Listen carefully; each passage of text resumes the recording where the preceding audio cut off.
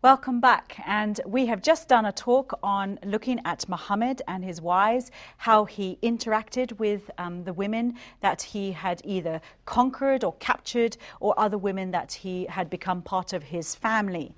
What we're going to do now is we're just going to step back a few decades before that. We're going to look at the dawn of Islam, or the time just before the dawn of Islam. We're going to begin by looking at and then branch off into other topics. And this is an important study. It's an important area to investigate. The reason for that is when you look at the time of what Muslims call ignorance, the time before Islam, they look at that time of ignorance and they see that time of ignorance as how they contrast everything that they believe about Islam. So the time of ignorance was this terrible, terrible time. And then you compare it to when Islam came, and then you had the golden period of Islam. So you have Jahiliyyah, and you had the Rashidun. Jahiliyyah, the time of ignorance, the time of the pagans, the time of where there's such corruption, there was abuse of women and children and so on. And then you have the Rashidun, where you have Muhammad, and then you have the four rightly guided caliphs after him, Abu Bakr, Umar, Uthman, and Ali. And so Sunni Muslims looked to these four rightly guided caliphs as the time where they want to bring people back to that kind of time, where that was Islam at its perfection, when Islam was at its highest. And that's how Sunni Muslims want to bring us back to their time. For your Shia Muslims, they want to bring us back to the time of, or they say it's Muhammad and then just jump straight to Ali. They don't include the other caliphs that the Sunni Muslims include. So the leaders recognized by Shia Muslims, Muhammad to Ali because he's part of the family, and then by Sunni Muslims, Muhammad, and then the next four leaders of Islam. So it's just a bit of a difference there. But it's the golden era of Islam. It's when they felt that Islam had grown, Muhammad had come, the Quran had been given, and then Islam spread out from there. That's according to Muslim tradition, not according to history. History is telling us a very different scenario. That's not a talk for this series of lectures, but history is showing that everything we know from the traditions of Islam actually may not have happened. In fact, everything I told you in the last session that I just taught you, we don't actually know if any of that happened. We don't know if any of these stories of Muhammad and his wives, Muhammad going in and conquering lands, of the view of Allah and the ideas of the Quran and the book itself, we don't actually believe now that Muhammad had anything to do with the stories of Islam. We're now even questioning whether Muhammad is actually the real founder of Islam as we know it today. That's another topic for another day. But the whole stories that we are looking at, we are looking at them as the Muslims would look at them. So I'm presenting to you material that Muslims have to go to know, to be able to recreate their history. It is questioned by the historians. That's another subject. But we are just looking at Muslim material, the hadith, the biography, the Quran, and so on, and just taking it at face value as the Muslim would need to take at face value. Now, some of the stories I've been telling you, you'll have Muslims respond by saying, well, we don't accept that book, or we don't accept the hadith, we don't accept that tradition. How do you know that this tradition is reliable? Maybe the tradition and the story, the oral tradition, doesn't actually go back to Muhammad, which is important in Islamic way of understanding their history. So that's a way that you might find a Muslim friend will weave out of the difficulties you might present to them. Nevertheless, I referred to this when I first introduced this material at a place called Speaker's Corner. That's down in central London. Speaker's Corner is a place of open-air preaching, and actually Muslims love to go to Speaker's Corner. It is their place of open-air preaching. And we as Christians go down to where they are, down in the heart of London, because we want to engage not only the Muslim missionary mind, but just the many hundreds of Muslims that come through that are just intrigued and seeking and just interested in religious discussion and religious dialogue. So we go down there, and one time, pretend this is the biography of Muhammad, and I held up the biography and I said, this is Muhammad's Sirah, this is the biography of Muhammad. And then I opened it up and I began to read the stories of Safiya. I read the stories of how he killed Asma, the poetess, his enemy, and how he put a sword through her chest, or not him, but one of his companions did, and he affirmed that action when she was murdered by one of his companions. And I just read from the biography. I was just reading right there in the public square, and I was surrounded by many, many Muslims, and they were angry and they were full of rage. And when they got angry, I said to them, my Muslim brothers and sisters, Why are you getting angry? This is your book. This is not me. Don't get angry at me. Get angry at your own book. Get angry at the biography of Muhammad. Get angry at whoever wrote this. If this is true, what kind of man do you follow? And if it's not true, then it's just a lie. So don't get angry at me. Get angry at this book. And actually, we ended up having some amazing conversations because I was exposing what this religion really teaches from its own texts. You just let the texts speak for themselves. So what we're going to do now is we're going to go look at another apologetic that Muslims make for the wonders of Islam and what it's done for the world, especially for men and women. So I've just explained we had Jahiliyyah, we had Rashidun. And what you have for many, many years is that these claims that Muslims will make that people don't question, and they must question, these claims about the ennoblement of women, Khadija, the first wife of Muhammad, where she's revered and seen as that the epitome of a Muslim woman, and we've already asked critical questions of that she actually represents the pre-Islamic woman, not the Muslim woman, Aisha, and so on. And you just have to start asking questions of your Muslim friends. Now, there's a big tug of war in the opinions of what actually happened in that time of ignorance. In this tug of war, you have, first of all, a very traditional, very romanticized view of what happened, as I've explained already. It was terrible, and then Muhammad made it good. Muslims will claim that life was intolerable for most women. It says the dawn of Islam benefited women, and then women were finally given rights. So women finally had justice, finally were given rights.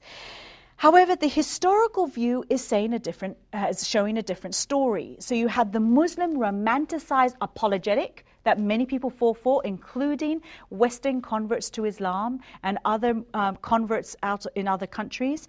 And then you have the historical story, the real story. What happened back then in the 7th century? And what you find is a very different picture. You find that the pre-Islamic woman, according to, there's not much sources, but the sources we do have available, that they had a lot more autonomy, there was a lot more freedom for the woman. The woman could move about freely. There was female goddesses that were being worshipped. Now, I'm not affirming the worship of female goddesses, but I'm just saying that there was this idea that women could be revered almost to a god-type status. And they had much more diverse and freer lives than the Muslim apologists want us to believe. Let me just do a quick comparison between what the Muslim apologists say happened and what we're going to do is we're going to do a comparison between the time of ignorance, the real time of ignorance, the real time of what history says happened, and then compare it to what really happened with Muslims. So we're going to set aside that romanticized claim that Muslims make, and we're now going to do a comparison between Jahiliyyah, the real time before Islam, and the real time of Islam. Not what the romanticized stories say, but the real stories. So first of all, we know one of the best ways to do this is to break it down to Khadija versus Aisha. So Khadija is your pre-Islamic woman, Aisha is your post-Islamic woman. So Khadija, Aisha. So with Khadija, we know that there was no enforced veiling. We know that the women had a lot more freedoms. With Aisha, we know that forced veiling came into play. There is a story in one of the hadith that seems to imply that it was with Zainab, I believe, where some of the veiling came into play. And there's a story where the women would watch Muhammad take on a wife, and then if she had a veil on, then she was a wife. If she didn't have a veil on, then she was a slave. She was a concubine. So the whole idea of veiling, or at least of putting a barrier between a man and a woman, became into play after Islam, according to the Islamic tradition, Muhammad brought in Islam. We know that in pre-Islam, women were leaders. Khadija is pre-Islamic. She was a leader. There would have been others. Was it just the elite? Maybe it was. But under Islam, not even the women of the elite had the freedoms that Khadija had. So we know there's a lot more freedoms, and the women were leaders. That's not the case with Aisha. She had privileges because she was the favorite wife. So Aisha actually is a special Islamic woman. She doesn't even represent the true Islamic women, which the other women became, because Aisha was respected and was loved more than any of the other wives. We know that in pre-Islam, you have Khadija, she was a businesswoman. Well, with Aisha and the others, they were not businesswomen. But just to be careful, Muslims will always turn to Aisha and say that many of the sayings of Muhammad, the oral tradition of Muhammad's sayings that's been passed on for generation to generation according to Muslim theologians, they will say that Aisha is the one who was the source of many of these traditions. There's not much evidence for it, and I have actually read some of those traditions. I sometimes open those traditions up, and then I just start reading it to my Muslim friend. And I say, well, Aisha might be the one who kept this tradition going, the one who said Muhammad said this. But that's a really seriously horrific tradition for a woman. It's not always helpful for women. So even if Aisha was passing on sayings of Muhammad, it often does not help women in what she was actually saying. So always just go back and check every claim a Muslim makes. We know that in pre-Islam there's polyandry. Polyandry is where a woman can take on more than one husband. Now, I'm not saying that's what we all want to do. All I'm saying is that a woman had freedom to take on more than one husband. It wasn't just the men who were allowed to take on for more than one wife. And so that was definitely brought into play where women only could have one husband, men could have up to 4. Now, one of the apologetics that many of my dear Muslim friends have said to me in the past, they'll say, well, Betty, when men go off to war, lots of them die. So you need to have it because a woman needs to get married. That's the most important thing. And so when they go off to war and the men die, there's not as many men around. And so as a result, you need a man needs to be able to take on more than one wife to make sure that all women have a husband. And then they say to me, very recently a Muslim missionary said this to me, don't you women all want to get married? We happen to have quite a lot of single girls on our team in London who were debating the Muslim missionaries. And they say, well, don't you women want to get married? Don't you want to be loved? And we all look at each other, we say, well, if God gives us a husband, good, that's very nice, that's a gift. But actually, we've also got a gift by not having a husband. Both ways is a gift in Christianity. But then I said, we might want to be loved by a man, but hang on a minute, we definitely don't want to be loved by a man who's loving 3 other women at the same time. And so you help them work that through, that as a Christian women, that's not appealing to us at all. We just don't even want a man that would be looking at 3 other women at the same time. So help Muslims to see how the way a man and woman is to be married in Christianity is valuable compared to how it is in Islam. But before Islam, women could take on more husbands if they so wanted. Where in pre-Islam, a woman, when she divorced a man, she would keep the children. In post-Islam, or after Islam came, then when a woman divorced, she had to lose her children. And her children goes to the husband under Islamic law. When a man married a woman in pre-Islam, he would move into her family. He would cleave to her. When in Islam, when a man and woman gets married, then she has to leave everything and she has to go to the husband. She has to go into his home and cleave to not only him, cleave to his family. Now, many Muslim modernists will actually recognize that this is a very dangerous thing in Islamic culture. You might have heard the saying that paradise lies at the feet of mothers. This is a saying that Muslim apologists use all over the Muslim world. Paradise lies at the feet of mothers. Look how we revere the mother. And some Muslim modernists, for example, Fatima Munisi from Morocco, she will say this has actually caused havoc across the Muslim world. Because what happens is you have these Muslim boys who are so closely tied to the mother. The relationship, the closest relationship in a Muslim home is often the mother and son, not the husband and wife. It's the mother and son. And the reason for this is if the mother has no real love from the husband, if the husband can take on other women, as the Quran says he can, and if the woman has to abide by whatever the husband says, if you take the Quran seriously, the way she gets her love is from her son.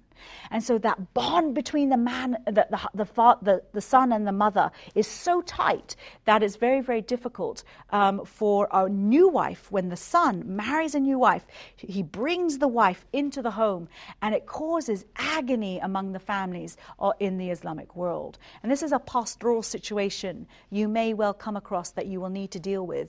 Teach them what the Bible says. Genesis is so clear. He says a man must leave the family, cleave to the wife. you and I just take it for granted. We don't even think twice about that verse. It is powerful, that verse. That verse would protect millions of Muslims if they were to apply it. But instead, unfortunately, they go with this idea, with this tradition in the Quran. We know that women in pre-Islam had freedom to move. They had freedom to walk out when they wanted to. But as we see with Muhammad's wives, they didn't really have the freedom. It doesn't Surah 33 say that the best place for his wives are in the home? That's the best place for them. So we begin to see the freedoms of women begin to become more and more limited. We know there were goddesses in pre-Islam. And again, this is interesting. Just a little side note. We now are investigating, the team back in London, some of our scholars back in London, are investigating the Nabatean origins of Islam. It looks like Islam probably came out of, looks like it came out of Jordan, Petra, rather than Mecca. This is an ongoing investigation. But some of the gods of Jordan, Petra, the Nabatean people, the Nabatean kingdom, had a god called Allah, who had a wife called Allat, and a daughter, or possibly a daughter, or another wife, Manat, which, by the way, I mentioned in the Quran. And Allah and Mrs. Allah, if you like, Allat. And we know that there were these goddesses, Mrs. Allah, these goddesses in the Nabatean kingdom, which may be the origin of Islam, we never know, or the origin of the Islamic god. But there were these goddesses. Again, I'm not saying to worship goddesses is right. It is not correct, biblically speaking. All I'm saying is that women were sometimes put on a much better pedestal, if you like, than they were in Islam. Women had control over their property. If someone died, they had more control and they would receive a bit more property. They could lend money even to their husbands, and they had the same rights as male heirs. That's at least where some of the pre-Islamic material is pointing towards. But within Islam, a woman didn't have as much freedom. She wanted to divorce. And I'm not being an advocate of divorce. I'm just saying that if a woman wanted to divorce, she had to go, in Islam, she now has to go through arbitration. The man just says talaq on 3 separate occasions. I divorce you, I divorce you, I divorce you. Talaq on 3 separate occasions, and he is divorced. A woman has to go through arbitration. She has to go to all male panels and try get a divorce from the male panels, the panel of men up there. But often she is sent back into the home and often sent back into very, very cruel and very, very dangerous situations. At least this is happening in the Islamic law courts that function in the United Kingdom. And then, of course, we see in Persian literature, there's this concept of female warriors, and the women were going to war alongside their men. They were strong, they were powerful. It's a very Persian idea, and a lot of Islam comes out of Persia. But when Islam came to play, women were taken as captives. Women were enslaved. Half of Muhammad's wives would have been slaves if they hadn't converted, and they were taken as loot and as booty. Now, a Muslim may respond and say, well, actually, you'll see Aisha leading the men into battle. That's a real twisting of what the story shows. Aisha was in battle, as were all the men. The women would follow their men into battle. But the idea that Aisha led them into battle is really pushing what the texts of Islam actually say. So there's all these internal debates in Islam. Remember, one of the very first sessions we talked about internal debates. Well, that carries on into this whole concept of Jahiliyyah versus the Rashidun. So you have pre-Islam and then you have Islam. So so you have the debate within Islam where some say it was a terrible situation and others admit, it wasn't quite so bad as many Muslim jurists like to make out. You'll have others who will say that whilst it wasn't as bad, it certainly is not as good as today. And again, they've got a confused picture really of what happened in pre-Islam. So then we have different opinions from Muslims. So you have some Muslims who say women were enslaved before Islam, but then they ignore the wealth of Islamic material that show that the Muslim women were enslaved in Islam. They say it all happened before Islam, but it didn't happen after Islam. And yet to come up with that claim, you would have to reject most of your history. You would have to reject most of your traditions and the biography of Muhammad, which, by the way, they do. I remember reading a thesis by a Muslim, a very progressive Muslim, and it was a compilation put together by some Muslim men and some Muslim women, And it was fascinating read, because they were saying the way they were trying to throw out some of the hadith, some of the stories that most Muslims actually accept and follow, was to find some story in the wealth of material, and there's vast volumes of material you have to work through to get a full picture of what Islam teaches, which is what makes it so complicated. What they would do is they were taking these stories and they were finding one thing that would discredit someone who had started the oral tradition. So you have the concept where Muhammad said to someone, who said to someone else, who said to someone else, and that's the link of oral tradition. And what they would try to do is they find the origin, the source, the person who said they received an idea from Muhammad. They would try to discredit that person, and that's the way that they would try to get out of it. But they really were going against hundreds of over 1,000 years of tradition of Islamic theologians and so on. It's very difficult for these modern Muslims to deal with their material. They literally have to throw it out. They have to say no, like Amina Wadud did to some of the Quranic verses. There's also something else you need to be a little bit aware of when you're dealing with the whole area of women and what happened before Islam and after Islam. So here's one little quote I'm going to read to you. And just think this quote through. With the advent of Islam, the position of woman was radically redefined. Well, some people think, ooh, and it's in the context of someone who's trying to make Islam look very romanticized and very positive in the modern era. So it says, with the advent of Islam, the position of woman was radically redefined. Well, what does that mean, redefined? And I've had Muslims say things like this to me, and I've seen people fall for this kind of comment, this kind of quote, thinking that it shows a positive development for women. But when you look at that word redefined, what on earth does that mean? And I say, well, yes, I believe the position of woman was radically redefined. But it wasn't redefined in the way that those who are progressive Muslims want it to be redefined. It was redefined in a way that brought down women and subjugated them, that made men think they could control women. So it not only hurt the woman, it hurt the man. It changed his mind. So he stopped loving her as Christ loved the church. Instead, he suppressed her and controlled her. That's what Islam has done for women. This book says he must die for her. This book says he must control, and he can beat her if she disobeys him. Do you see the contrast? That in reality is what Islam has done to women, from love and sacrificial love to control and to dominance. And what about this particular gentleman, Dr. Jamal Badawi? If you ever travel through parts of the Western world, and I'd be fascinated to know if this material, and I'm sure it is in right through the Muslim world as well, but there is a booklet that has been put out by Dr. Jamal Badawi. Try read it if you can. It's called about the ennoblement of woman under Islam. And it's fascinating because he was living in the West and he wrote it for the Western mind. And it's all over the internet. And every book table I find across the cities of Britain, every book table, this book is on it, about how the beauty of women in Islam. And basically what he does is he takes what he thinks is the position of woman in Islam, and it's a very romanticized view of it, and then he contrasts it to Mosaic law. And I don't know if someone just didn't bother to tell him that Christians don't live under Mosaic law.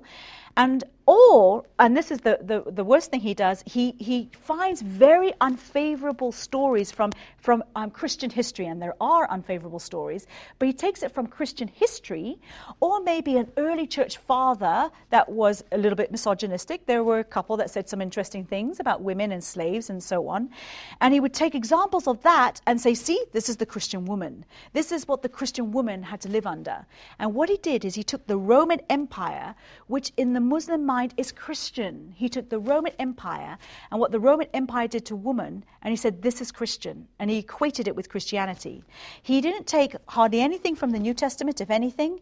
When he looked at the Old Testament, he misunderstood what those scenarios were all about. Sometimes he took, and many Muslims do this, they'll take a really bad example from the Old Testament. So the Old Testament talks about real events. It talks about human beings who behave in terrible ways, immoral ways. They're murderous, they're adulterous, they're all sorts of things that this Bible tells you about because it's an accurate reporting of history. And it finds these stories And Muslims find these stories, and then they try, see what your God or your Bible tells you. This is disgusting what your Bible tells you about woman and man and so on. What they fail to understand is that this book reports how normal human beings behave. And then it gives, it's not saying this is how God wants you to behave. It's saying this is what happened. So it's not God giving an edict that you must do this. It's God showing this is what happened. That's why I need to come. It's because of this terrible abuse of women and so on, I need to come. And so Muslims misunderstand that whole concept of how the Bible is written. You see, in Islam, when it talks about, gives these edicts or gives these stories, these are stories that they are to emulate. When it gives edicts, they're direct edicts for the Muslims today. They don't have a Mosaic law like we do. The Mosaic law was for the time of Moses. But what they do is they take something from the Mosaic law and as if it's supposed to be for today. That's just not an accurate way of dealing with the Bible. But for the Quran, they take, when you look at the laws in here, these laws are really for today. That's what's very difficult for the Muslim. So you have Muslims romanticizing about their religion, putting Islam on a pedestal, making Islam look attractive. We talk about how they view Islam and women in Islam with rose-tinted glasses. They really are not preaching or telling the world exactly what Islam teaches. So we as Christians, God has given us a remit. One, to introduce the truth found in the Bible. Two, to challenge this book, the Quran. But he's given us also a mind to help our Muslim friends challenge and critique. And all you need to do is find some examples from pre-Islamic material. There isn't much there, but find some examples, or just do a comparison between Khadija and Aisha. That's the easiest comparison. You don't have to be a historian to do that. You just take Khadija, you take Aisha, or maybe one of the other wives, Safiya, for example. Take Safiya, she's a good one. Do a comparison. Khadija represents the free pre-Islamic woman. Hafsa or Safiya or Juraira, she represents the post-Islamic woman, the kind of thing that Islam does to a woman. Then take it one step further. Do not ever leave a Muslim just on the critique. Never criticize their religion, and we do need to critique their religion. Critique it and then give them the solution. Take it another step forward and say, what did Jesus do with woman? How does this book talk about woman? How does this value woman? Martha and Mary are a wonderful example of that. And in a few sessions on, we are going to look at some wonderful stories we can use in the Old Testament to help us communicate the beauty of this book as a comparison and alternative to this book when it comes to woman in Islam.